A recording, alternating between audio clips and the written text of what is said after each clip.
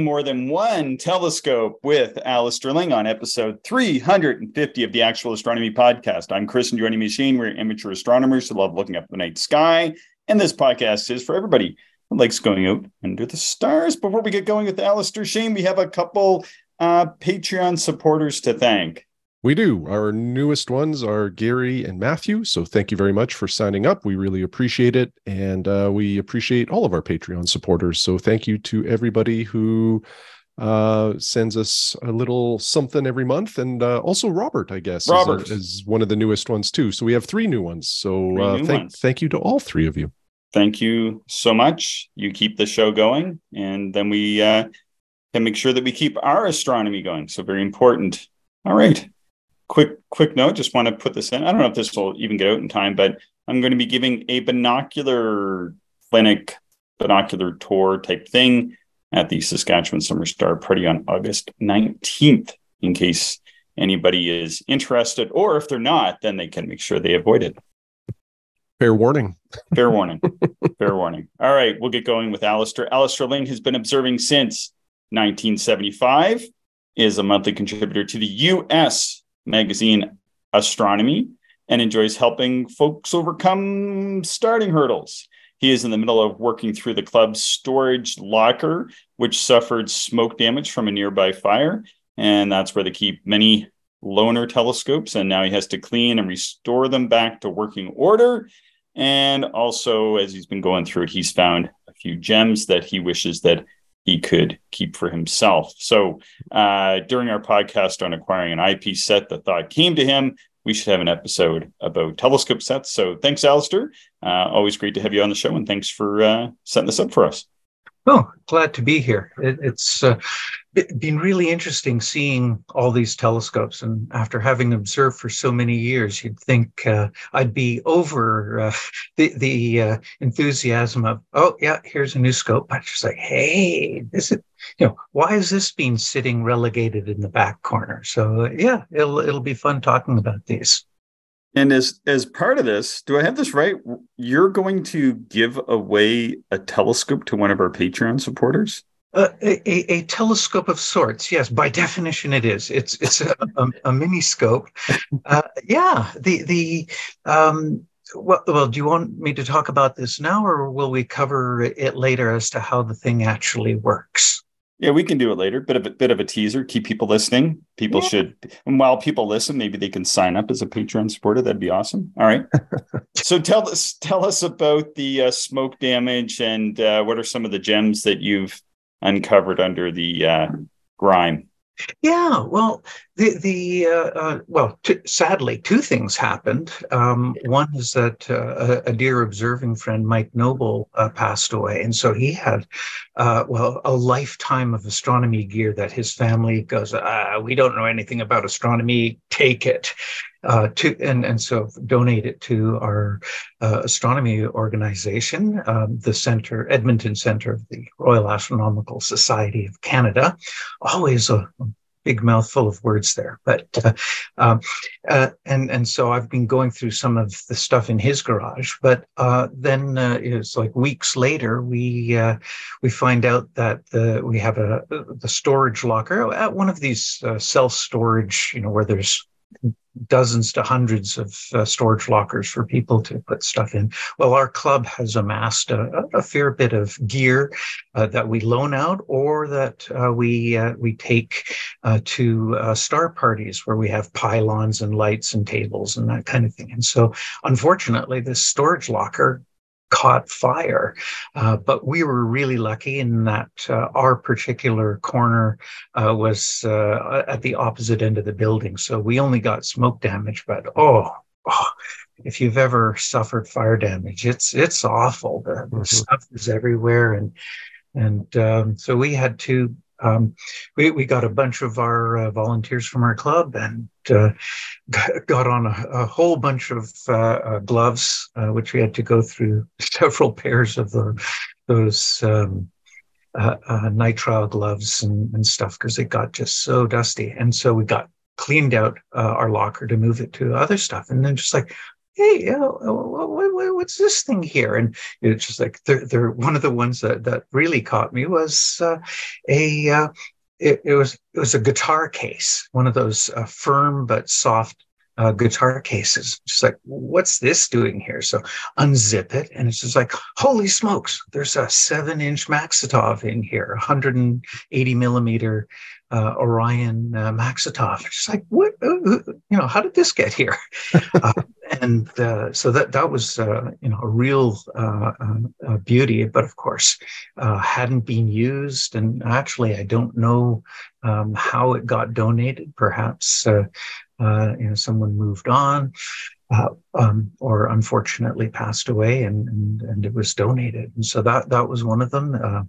Another beauty in there was a 66 millimeter Williams Optics ED doublet, and it had some duct tape holding the focuser on, and just like, okay, well, I'll dismantle it and clean it up and see what happens. So that and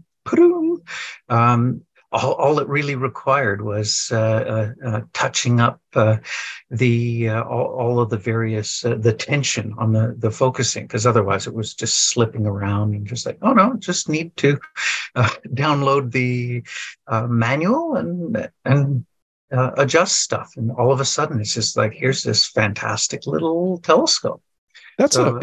Sorry, Alister, is that a Petzval design?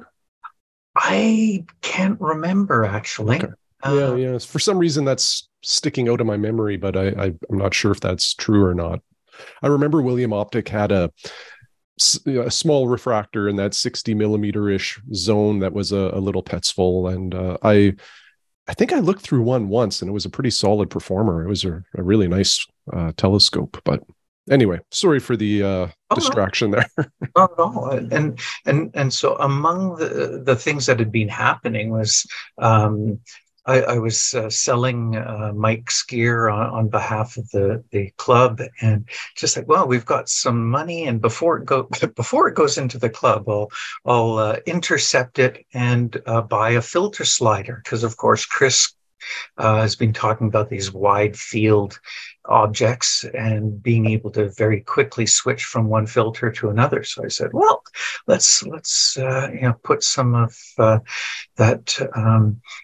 that money to sort of good use and create something that we don't have. And so sitting in my garage right now, waiting for a nice dark night coming up in a couple of weeks, and I'll be using this filter slider and looking at stuff in the Milky Way. So I'm really looking forward to that. So it's a wonderful new addition. One of the other ones tucked away in the corner of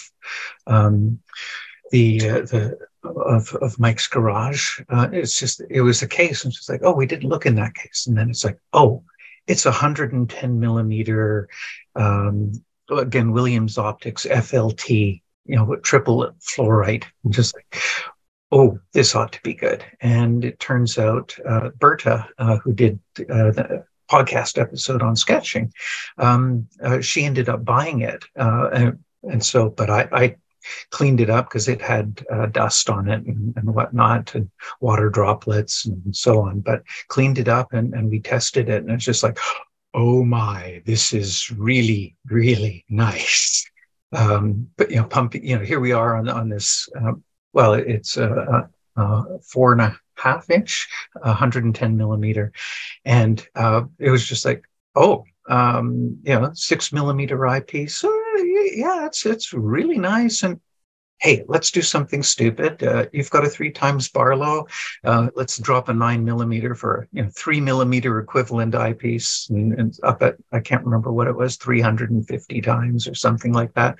Way beyond what you would normally use, push anything. And we had it on caster, and you could drive a truck between the two components. It's just like, oh wow, this is really, really nice optics. Wow, that sounds amazing. Yeah. That was again, just like, whoa, Actually, I kind of wish I had this myself. I'd have to get a nice mount for it, though. Being a Dobsonian as my main scope, I don't have something to hold a nice refractor. But speaking of Dobsonians and all that, yeah, let's jump over to our main topic here. Yeah, sounds good, Alister. So maybe just to kick it off, why should somebody possibly own more than one telescope? Well, the short answer is so you can observe more often. I find the more one observes, the better one feels. Like even if I don't go out for a whole session, every now and then, it's nice to just walk out the back door, look up, sit down sometimes, and just sit there. It's a different form of meditation. But I find it just, you get that, and you can feel the stress just leave. And I found that, yeah, when you concentrate on observing, on finding an object, studying it, you free your brain from all these sort of stressful events and all those negative thoughts, and you just immerse yourself in this ethereal, wonderful beauty out there. And so just like, yeah, observing makes you feel good. So things as well, just like going to see a Mercury apparition. Every now and then you guys talk about, how much of a challenge Mercury is to see in the telescope. And you're like, oh, yeah, I know it's a real challenge. So I just bring my binoculars. And so once you're hooked on astronomy and you've been in it for 2 or 3 years, you sort of realize that, well, one size doesn't fit all. And just one scope, even a really nice high quality one, is limiting. So, for example, Chris, talking about his Takahashis. Well, you just can't see the spiral arms of the whirlpool in the 100 millimeter Tak. And for me, I can't take a 10-inch Dob on a backcountry overnight hiking trip. Just like, I'm not carrying that on my back. For others, it ends up being, oh, well, I've got this, wonderful 10-inch Schmidt cast, but I have to pull it up from the basement and taking it downstairs at 2 a.m. Oh boy, that's wearing thin. Or maybe the crescent moon's occulting Venus, but it's behind the trees from my 32-inch observatory. So there's always these interesting events that my main scope just I can't use it. And so the other side of the coin, a one size fits all solution is sometimes a compromise. It often does several things fairly well, but just isn't sharp. And so it's like, yeah. Every now and then I hear on the podcast, like you had Jerry Oltien a couple of weeks ago and Mel Bartels a couple of months ago, and you hear about them talk about one of their scopes and go, that would be really cool to have. And so it's just like, yeah, it's. The more you have, the more you observe. And as another example, one of the things that turned out, it wasn't smoke damage because one of our members had it out on loan, but it was a 70 millimeter Lunt H alpha solar telescope. And so while Berta was away on holiday, she said, "Do you want to use it?" It's like, hey, of course. So, a little mini mount sitting in the kitchen with this thing on it, and it's literally 2 minutes, and I'm observing the sun. To take it outside, plop it on the grass. Polar alignment can be off by 10 degrees. It doesn't matter. It's close enough, and boom, there's the sun in H alpha. And even with all the wildfire smoke, it's like, as long as it's not super dense smoke, it's perfectly fine. I'm seeing this amazing detail, and every now and then I'd have it out sort of 3 times a day because let's see what happens to that prominence over there.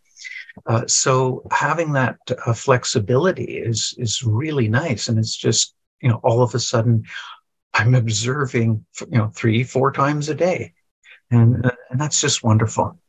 Yeah, for sure. Excuse me. So, Alister, you've been observing for more than 40 years. How many scopes do you own? This might surprise some people. Only 4. Of course, some of the newer listeners, only 4? Yeah. But yeah, wait for it. There's people who have a lot more than that. So mine are a pair of binoculars, and there's just so many different events that binoculars are great for. For me, total lunar eclipse and total solar eclipses. Those are the marquee events for binoculars. Just and of course, Shane, you would know, 2 eyes. The binoculars just let you see wonderful. It's especially around the moon. It's you get the perspective, the framing of the object, and the 2 eyes. It just gives it that 3D feel that, I don't see as much detail as I would in a scope, but hey, they're just fantastic for that. So binoculars, then a 76 millimeter mini Dob for outreach. So those are those Celestron first scope. Tiny Newtonians. And so I keep one of those, and I bring them to outreach events to show parents, hey, this is what $100 can get for you. You don't need to, suddenly drop $600 or $700. Just and it's easy for kids to use. And if you knock it over, it's not really going to break. And those mini scopes are perfect for shoehorning into a family vacation trip where, I've got a 6-inch Dob, and it's like, nope, not fitting in the car. So the mini Dob is just wonderful for that. Mm-hmm. Yeah, one of our listeners, Phil from the UK, has some notoriety on the podcast. Missing Phil. Yeah, haven't heard from him in a while. He had one of those, and he also used it to observe out his window so he would be kind of warm indoors. He'd crank open the window, and because it was such a small form factor, he was able to just set it on the windowsill and then observe like that. Yeah. And this is getting into a little bit later in the show but I'll jump in here. One of my good observing buddies did that on purpose. He's a variable star observer, and he set up indoors with just I think was it a 60 millimeter Pronto from Tel Aviv? It might have been 70. I can't remember, but perfectly warm, looking through a triple pane window.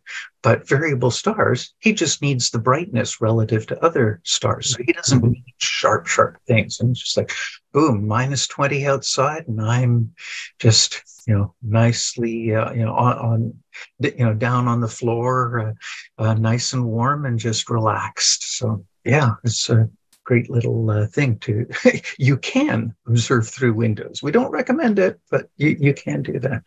And then I have a 4-inch Dob that I use for outreach and for fitting in a multi-person road trip type expedition. There's usually enough room for the 4-inch Dob. And that used to be on one of those awful German equatorials. And then my big scope is a 12.5-inch Dob on an equatorial platform for deep sky observing. And that one I actually made myself years ago when I was a teenager. I was very lucky to sort of grow up in Montreal, where there happened to be telescope makers, and it's like, don't worry, we'll walk you through it. And so, long story short, suddenly I've got myself a 12-inch Dob. So as you can well imagine, it's like that doesn't that doesn't go out all that often unless I'm very particular about, oh, I need this for deep sky, or I'm looking at an asteroid fly by and I need the aperture to pull in the fainter objects from the backyard. But normally it's just like, no, I'll use my smaller stuff. So that's what I've got. But the in terms of the most number of telescopes, I don't think there's an actual record for it. But David Levy, the comet hunter, he had 27 telescopes at one point. There's even one in the bathroom. Just like, well, you open the cabinet, medicine cabinet, and just like there's a small decorative telescope. You say it still counts. I love it. Shane, how crowded is your garage or hobby room? Too crowded. I think so. I just did a quick count, and I think I'm at 9 right now.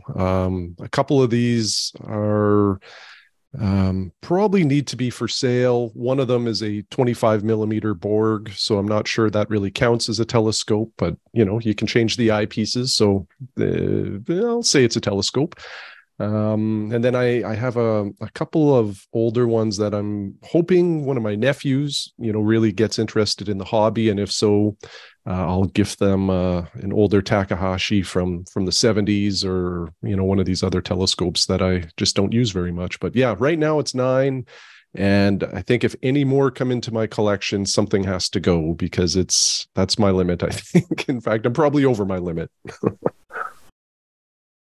And yourself, Chris, you've talked a lot about, it sounds like you have 8 Takahashis, but it's probably a little less. But at one point, as we're talking about the preliminaries of the show, when I mentioned this Maxitov, you go, oh, I've got a 6-inch Maxitov. I'm just like, you've never mentioned that before.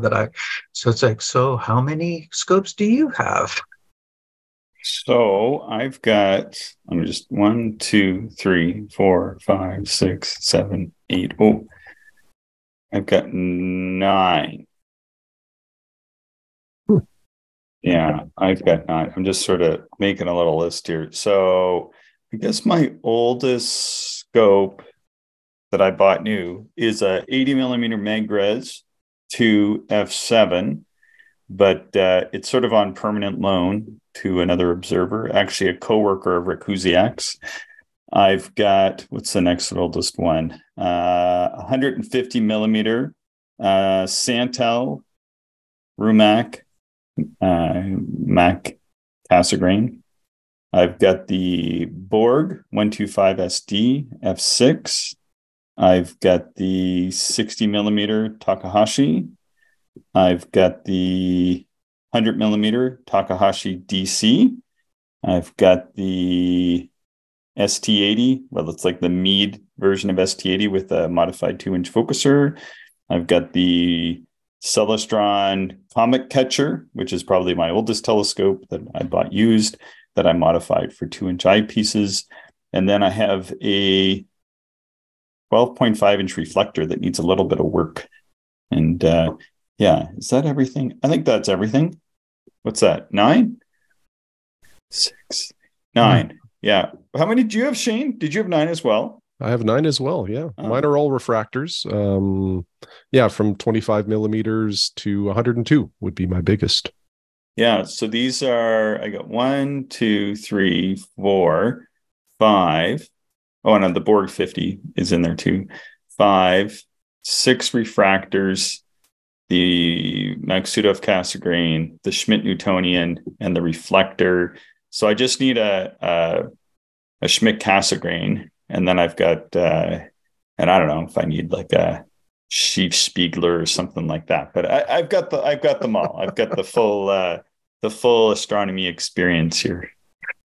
I actually saw it at Stellafane, the telescope making convention in Vermont, 1 year, long time ago. Somebody did a mini version of the multiple mirror telescope, so 6 primaries, and at the time they just had the sort of the mount, and it was sort of, they were obviously very enthusiastic about it, and it just had 2 non-illuminized mirrors in it, so 2 of the 6.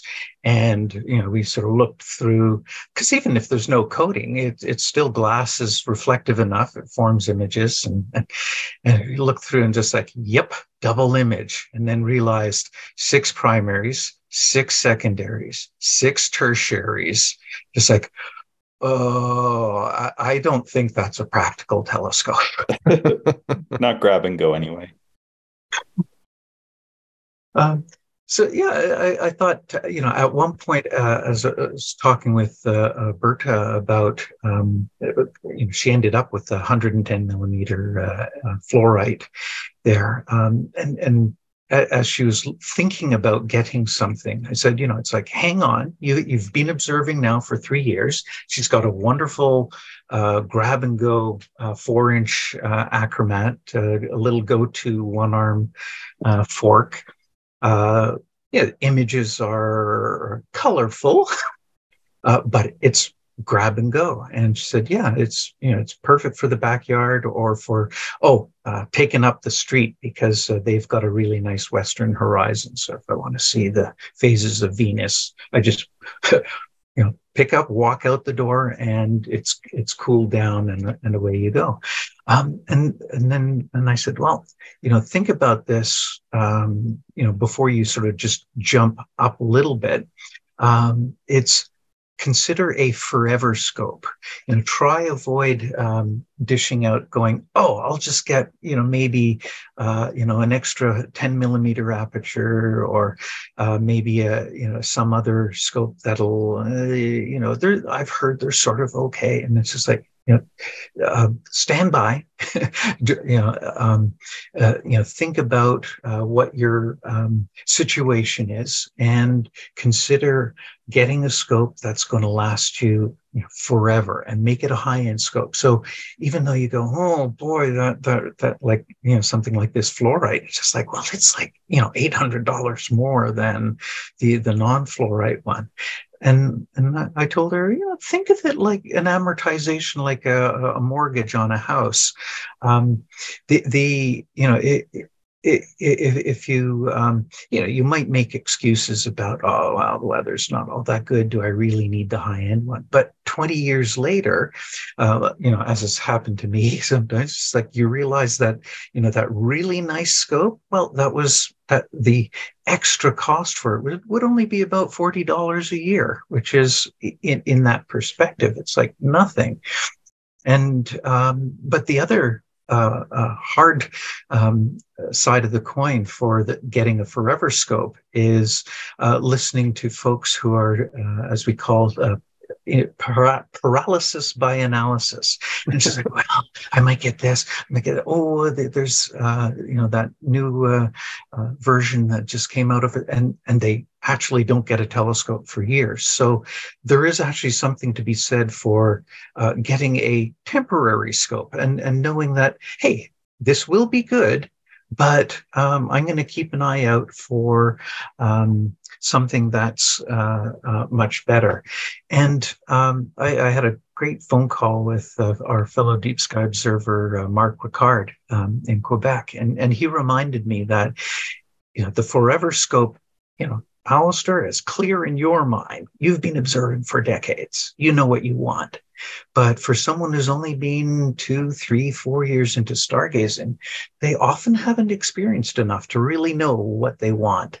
So usually in that case, it makes sense to buy a medium scope and reevaluate in a few years. And quite often, as you know, on Astro Buy Sell, you can get sort of 2/3 of an original purchase. And so that's kind of like leasing a car. And, it's like, well, this will do me fine for a while until I really get a good sense of what interests I have. Alister. Mm-hmm. I have to hop in. Then I have to sort of put a question to you then. What would be that good scope for somebody in that situation that doesn't have the experience? They don't have the experience to know what their forever scope is going to be, or the scope that's going to make them live their best life, or whatever you want to call it. But what would that good sort of medium scope be, or median scope be, from your perspective? Yeah, and my first answer is, join an astronomy club and see if they have any loaner telescopes, because that really lets you try before you buy. And so you might be able to get that thing of like among our loaner scope programs, we've got the Celestron 6 SE. So it's a one-arm fork with, I think it's Schmidt-Castle, not a Mac, the 6-inch version. And it turns out that's sort of very popular. A lot of people really do appreciate the go-to side of things, and especially if you're spending a lot of time in the backyard in suburbia. It's, red dot finders are only so useful for, I know where, say, Messier 3, wonderful globular cluster, halfway between Arcturus and Corcoroli in Canis Venatici. And so I just point my scope halfway in between and look in the finder, and oh yeah, there it is. But if you don't have a finder, if it's a red dot, it's just like I could be 5-6 degrees off and never see it. So having that go-to is really gets you up and running, especially if you're doing one of these explore the universe type of programs, which I really encourage folks, because it's a bit of deep sky, a bit of double stars, and some of those nice colored double stars. It's like you had said, it's like gamma sextants. It's just like, where is that? And I can see Regulus, and so having that go-to can really help. Another great scope in there is the 6-inch or 8-inch Skywatcher Dobbs, very reasonable entry price, and I just cleaned out one of those to get the smoke soot off of it, and collimated it up and had it out, and just looking at the double star, man, it was just like split them both in the same field of view. Yeah, you got to push the scope a little bit, but just like diffraction limited, beautiful. Little scope, very easy to use and maneuvering. I'm shifting my body here. It's like pushing the imaginary Dob around. But it's one of those things. If you've got if you're in the suburbs, that can be a bit of a challenge, trying to find things that are in the middle of nowhere. Ring Nebula is pretty easy. There's Vega. You drop down. It's right in between the nice stars of the parallelogram. But then after that, you start going, how do you jump to that star cluster? And it's just like, but if you're out in the country, boom, that 6-inch f8 is just a gorgeous piece. And I helped a friend clean up. She bought on the used market, Kijiji around here. It was for $200. It was an 8-inch f6 Orion Dob. And oh boy, did it ever need it. It was not a cleaning. It was an overhaul. It had been left outdoors and things were rusty and all that, but cleaned up. And all of a sudden it's like, diffraction limited. I'm seeing the airy disk with the rings and everything. And just like, that's a great scope. A lot of these modern scopes that are only $600-700, it's just the manufacturing process is way better than what it was 50 years ago, and so they're actually very good telescopes for that price, and it's getting that sense of flexibility where you can try that out, and you'll be able to sell it if it's not quite your cup of tea. So those, and it's those, both of those scopes have that a nice middle aperture in there. So like a 6-inch SCT there, I think, that might whet your appetite and go, well, 4-inch talk is going to be superior imaging to that. So, but you figure that out. It's just like, this is the sort of thing I want to do. And that takes time. It really does. Mm-hmm. One other thing I think I'll mention here too, just because we're getting into, a lot of star party season, is you don't need to own a telescope to go to a star party. And that can be a really good avenue to explore to find out what kind of telescope you may want as your first purchase. In fact, one of my old observing buddies, that's what he did. He came to the Saskatchewan Summer Star Party, didn't own a telescope, didn't bring binoculars. His sole mission was to look through a whole bunch of different telescopes to see what he would like to buy as his kind of first telescope. And just thought I'd mention that because there might be a belief out there that you need to own gear to go to a star party, but you really don't. You can just show up, and most astronomers are more than happy to give views away at the eyepiece. Oh, absolutely. And it's a great way of especially testing out eyepieces. Mm-hmm. That too. But yeah, the being able to check things out and go, oh, I didn't realize you can see that kind of thing in here. And so, yeah, it just really does open up. Or it's also the, how is the quality of the optics on these things, and really get that sense of what would work and the size of it, because we had someone at one of our sort of swap tables, and it was I don't know which mount it was, but it was a nice German equatorial for imaging, and the person who was sort of wanting this thing all of a sudden sees it, face to face, and just like, I am not going to be able to lift that thing more than once or twice. And so it's just like, okay, that really helped eliminate a possible telescope from the running. So, let's get into some of the key reasons for owning multiple scopes. So the main scope. And we're not here talking the biggest, although that's often the case, but it's the one, as Terry Dickinson used to say, it's the best telescope is the one you'll use most often.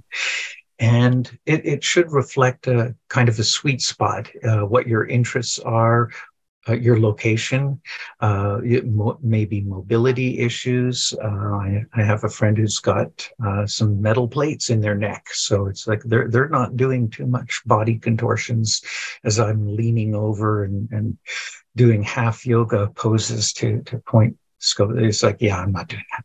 So this will change both as you gain experience and how your personal life evolves. You might be starting out in an apartment. And for a little while, the first time I moved away from home, here I have this 12.5-inch scope. And it's like, stupid me. It was a 2-floor walk up. And I had to carry my scope down to the car, open up the fire doors to get through.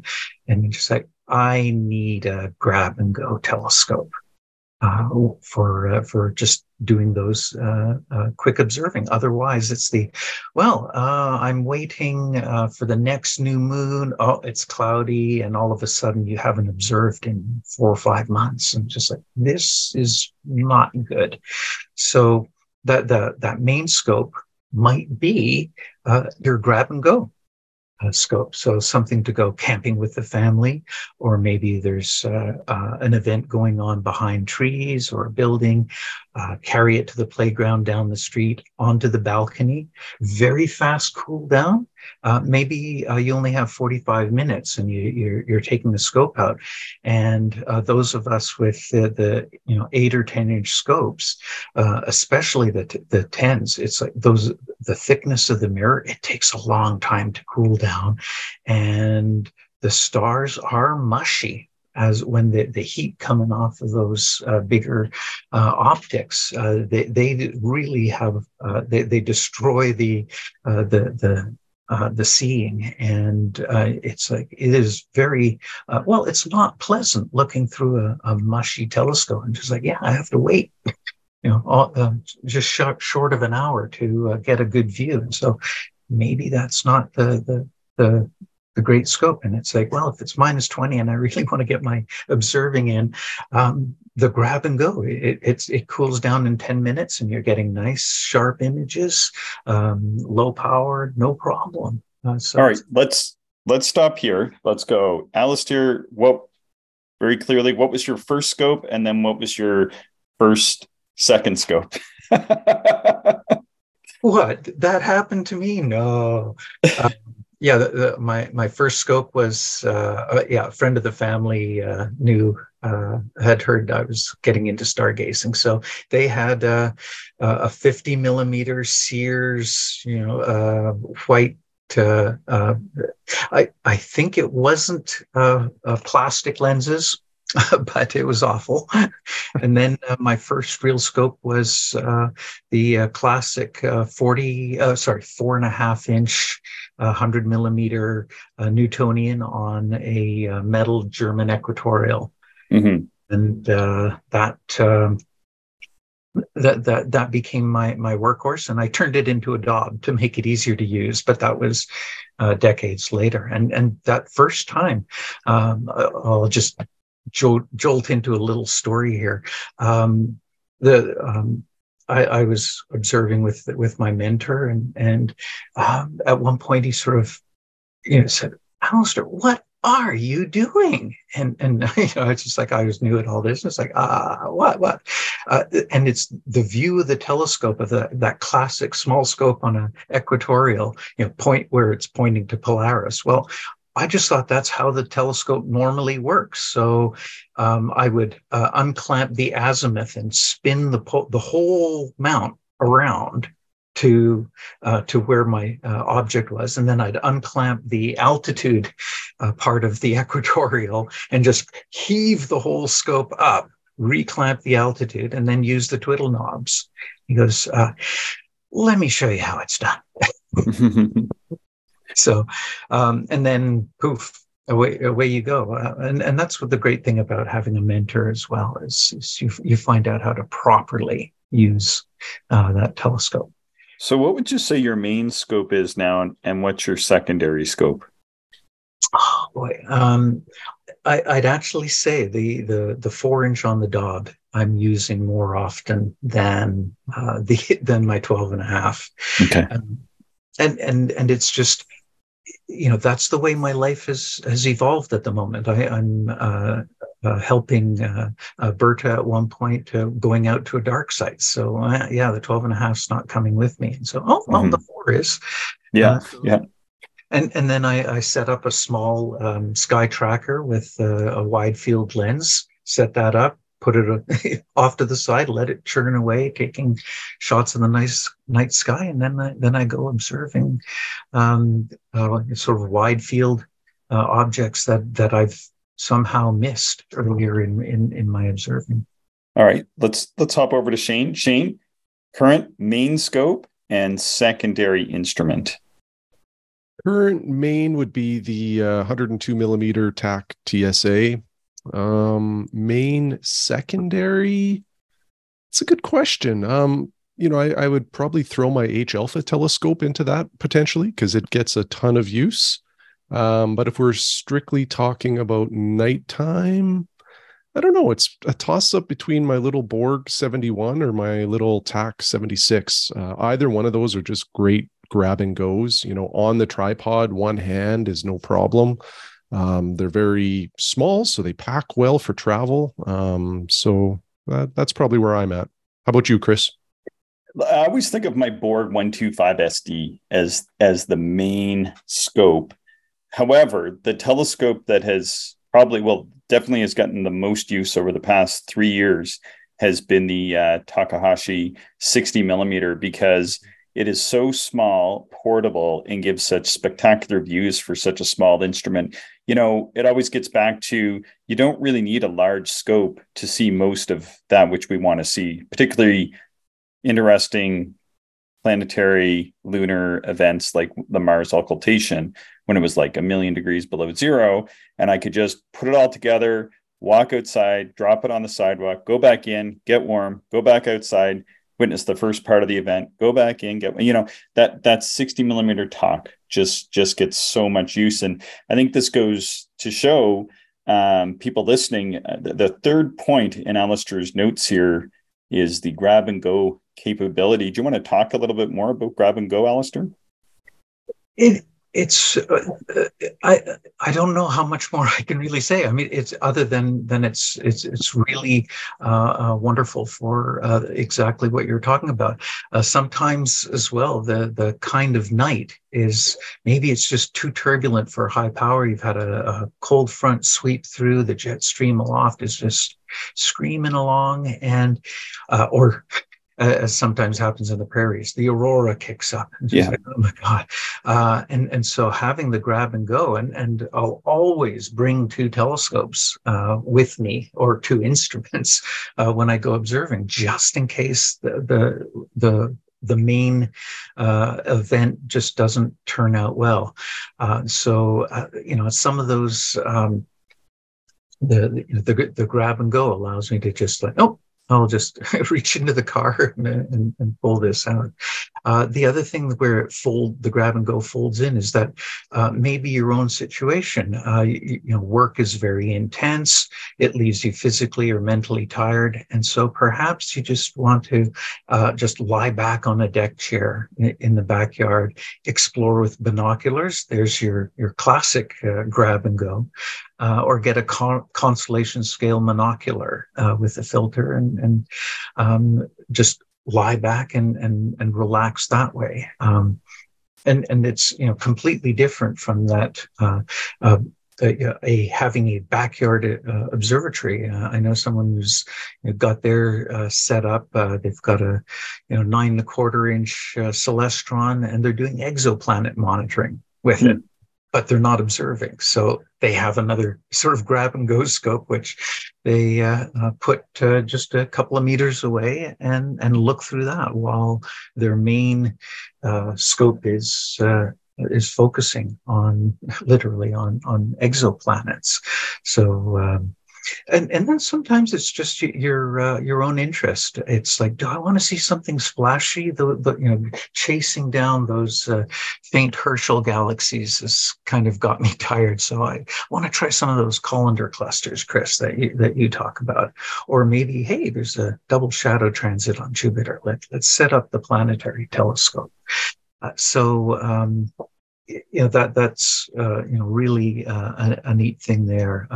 Another point that's sort of better than an eyepiece for me was finding out about night myopia, where when your vision, you might have 20/20 vision during the day, but at night, with your pupils dilate, you can actually become a little myopic. And so it was pointed out, maybe Rick Husiak has talked to you guys about it. And I first learned about night myopia at the Summer Saskatchewan Star Party.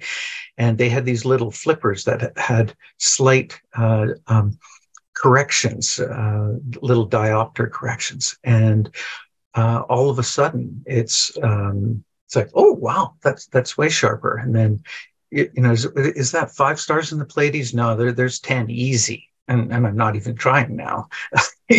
Just like, where did all those stars come from? And so I went and with those little flippers, got a set of night glasses for meteor observing and stuff. And all of a sudden, it's just like, oh, I can actually see those stars without straining. But Shane, your thing is, bino viewing. And so, why doesn't a dog make for a good match for bino viewing? Well, Typically with the Daub, unless you're going to cut the tube or the truss poles, you're for sure going to have to use a Barlow of some kind or a optical corrector, which increases the magnification. So that's one reason that they're maybe a little more challenging with the Daub. But that's probably about it. There are a lot of Daub users that also attach a bino viewer, so it's certainly something that can be done. At some point I may get back to owning a Daub. I do miss the aperture. There's some nights when you're out there and you want more, but I do love the convenience factor of the refractors. The grab and go comments that you had earlier, Alister, really resonate with me a lot. And that's, as I went through my journey of buying and using different telescopes, what really rose to my number one priority is like ease. And back to Terrence Dickinson, the best scope is the one you use the most. Well, the ones I use the most are the ones that have the least amount of friction to getting outdoors, and that's just why I like my little refractors. But perhaps one day I'll get back to a Daub and maybe bino view with that. Yeah, and then follow in Jerry Oltian's footsteps and get a double Daub. That would be amazing. I would love to look through one of those. And so it's just like, okay, that's one of those, forever scopes. Yep. Tying it back into there, where it's just like, okay, that's sort of, eyes on the distance, and okay, maybe that's where I'm gonna do things. And quick setup, the grab and go. Oddly enough, you can put a 12-inch Schmidt Cass into grab and go, at least if it's on a set already set up in the garage on a dolly that has three long arms to support the legs, and you can just wheel the whole thing out, fully assembled, out onto the garage pad, drop in the screws to get it onto the ground, and in 5 minutes you're observing. So a big scope can be that kind of quick go for that, or set up a backyard observatory. Maybe 50 nights at Bortle 5 is better than 3 nights at Bortle 2. Mm-hmm. It's really hard to say. And of course, other things in life that happen is you're downsizing. You're moving from a house to a condo or apartment, or maybe your arthritis has flared up, and so it's just like, I just can't lift this big scope anymore. So as your reality shifts, it's I want to do something that I can do. One of our members, he did we call it lazy boy, as in referring to the big comfy chair that has the footrests and all that. And he got himself a subscription to one of these remote telescopes. So he was actually doing imaging from his couch. And it's just like, yeah, he just couldn't go out anymore, but he was just full on doing that astronomy from his couch. And that was just absolutely perfect. Just I want to circle back briefly to that Maxitov. I am just dying to see how that thing works on Jupiter and Saturn. I've got to wait late into the nights. The upcoming star parties are going to be perfect for that. I was just so taken with the images. Things like the Mac is F15, so you think, oh, narrow field. Da, da, da. Well, as long as you're going above 80 power, even on an 8-inch Schmidt Cass, well, you're really no different than low power on the Maxitov for me, which was 100 power.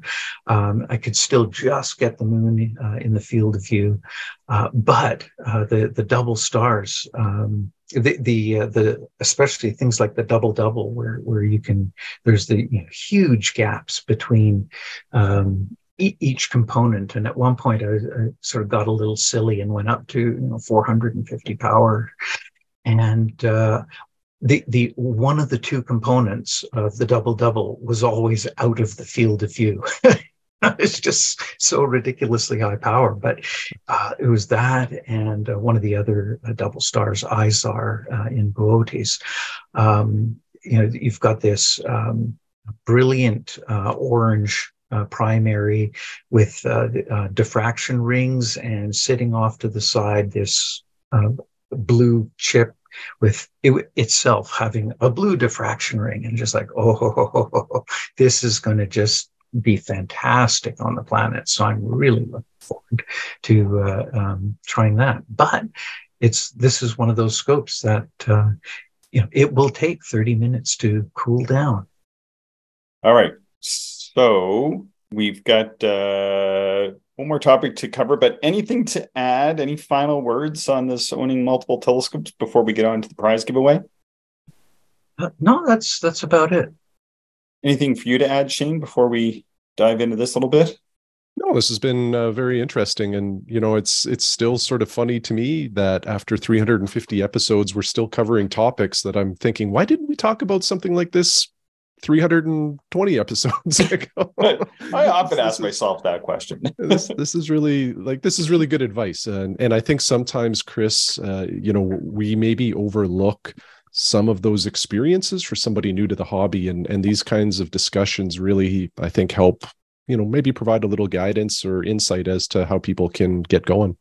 Yeah. And as I've been helping people, it's I've forgotten, I used to be like that and didn't really know much and learned along the way. I've forgotten what it's like to be a beginner.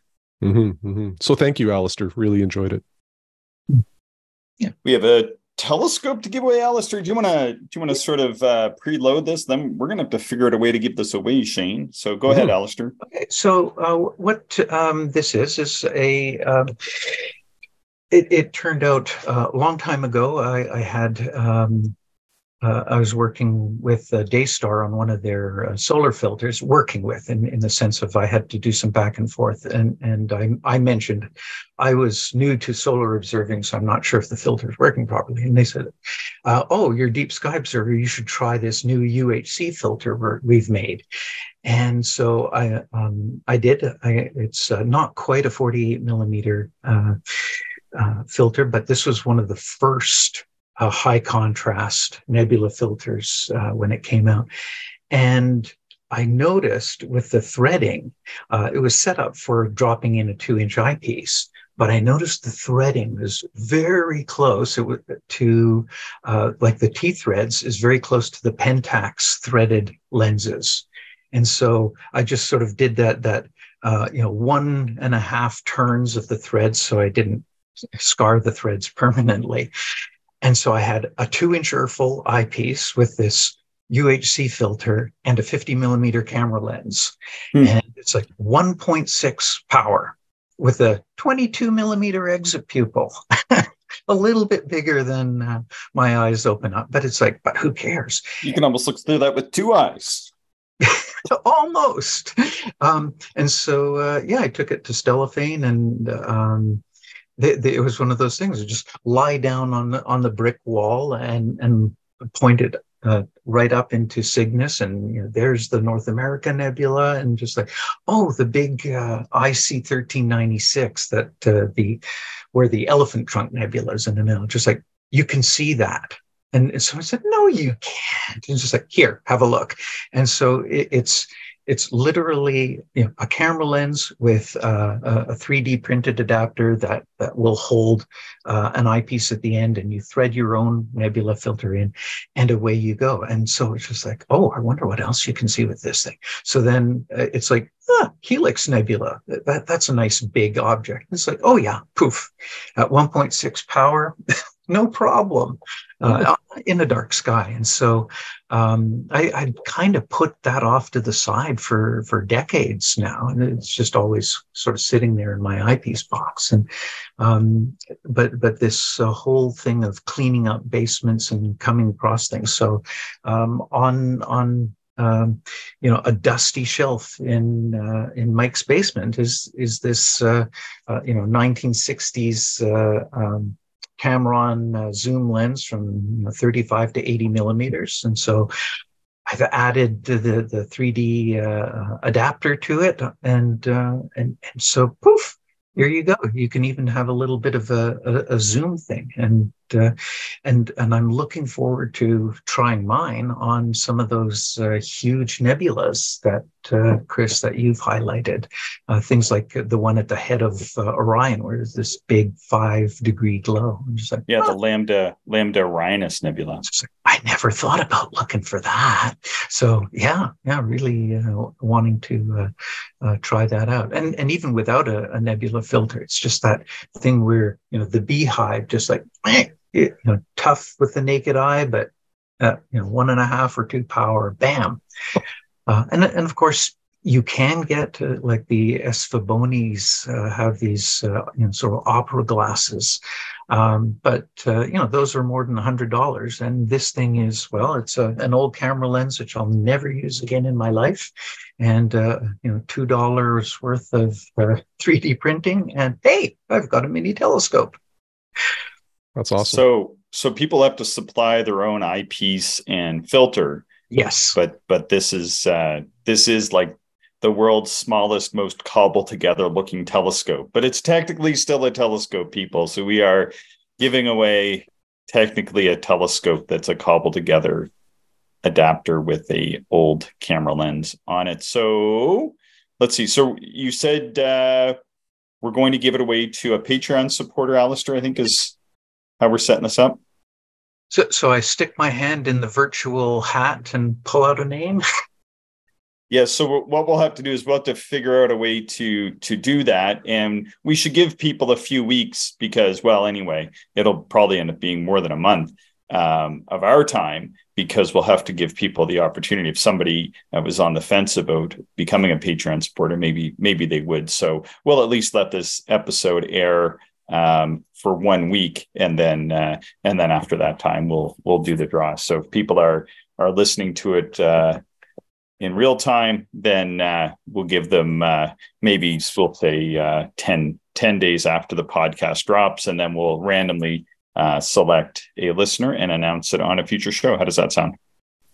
It's perfect. And there's a little, but wait, there's more. I have 2 other. Welcome back, Steve. All right, go ahead. I have 2 other lenses like that. So that will be 1 of 3. So. Okay. Well, that's very generous of you. Thank you very much. That's I guess amazing. What people can enter multiple times. Somebody might be able to make a binocular. No, I'm just kidding. All right. But they're different camera lenses. So, okay. Yeah. Don't do that. Take me a little time over summer to 3D print up the adapters and stuff. Okay. All right. Cool. Very cool. All right. Does that sound good to you, Shane? I'm just we're just sort of doing this on the fly here. Yeah, thanks, Alister. This is really neat. Like, this sounds similar to those constellation binoculars as you referenced. It's just this is kind of a tiny telescope, so probably a little more flexibility with the ability to use filters and different eyepieces. So seems very neat and extremely grab to go. Mm-hmm. Mm-hmm.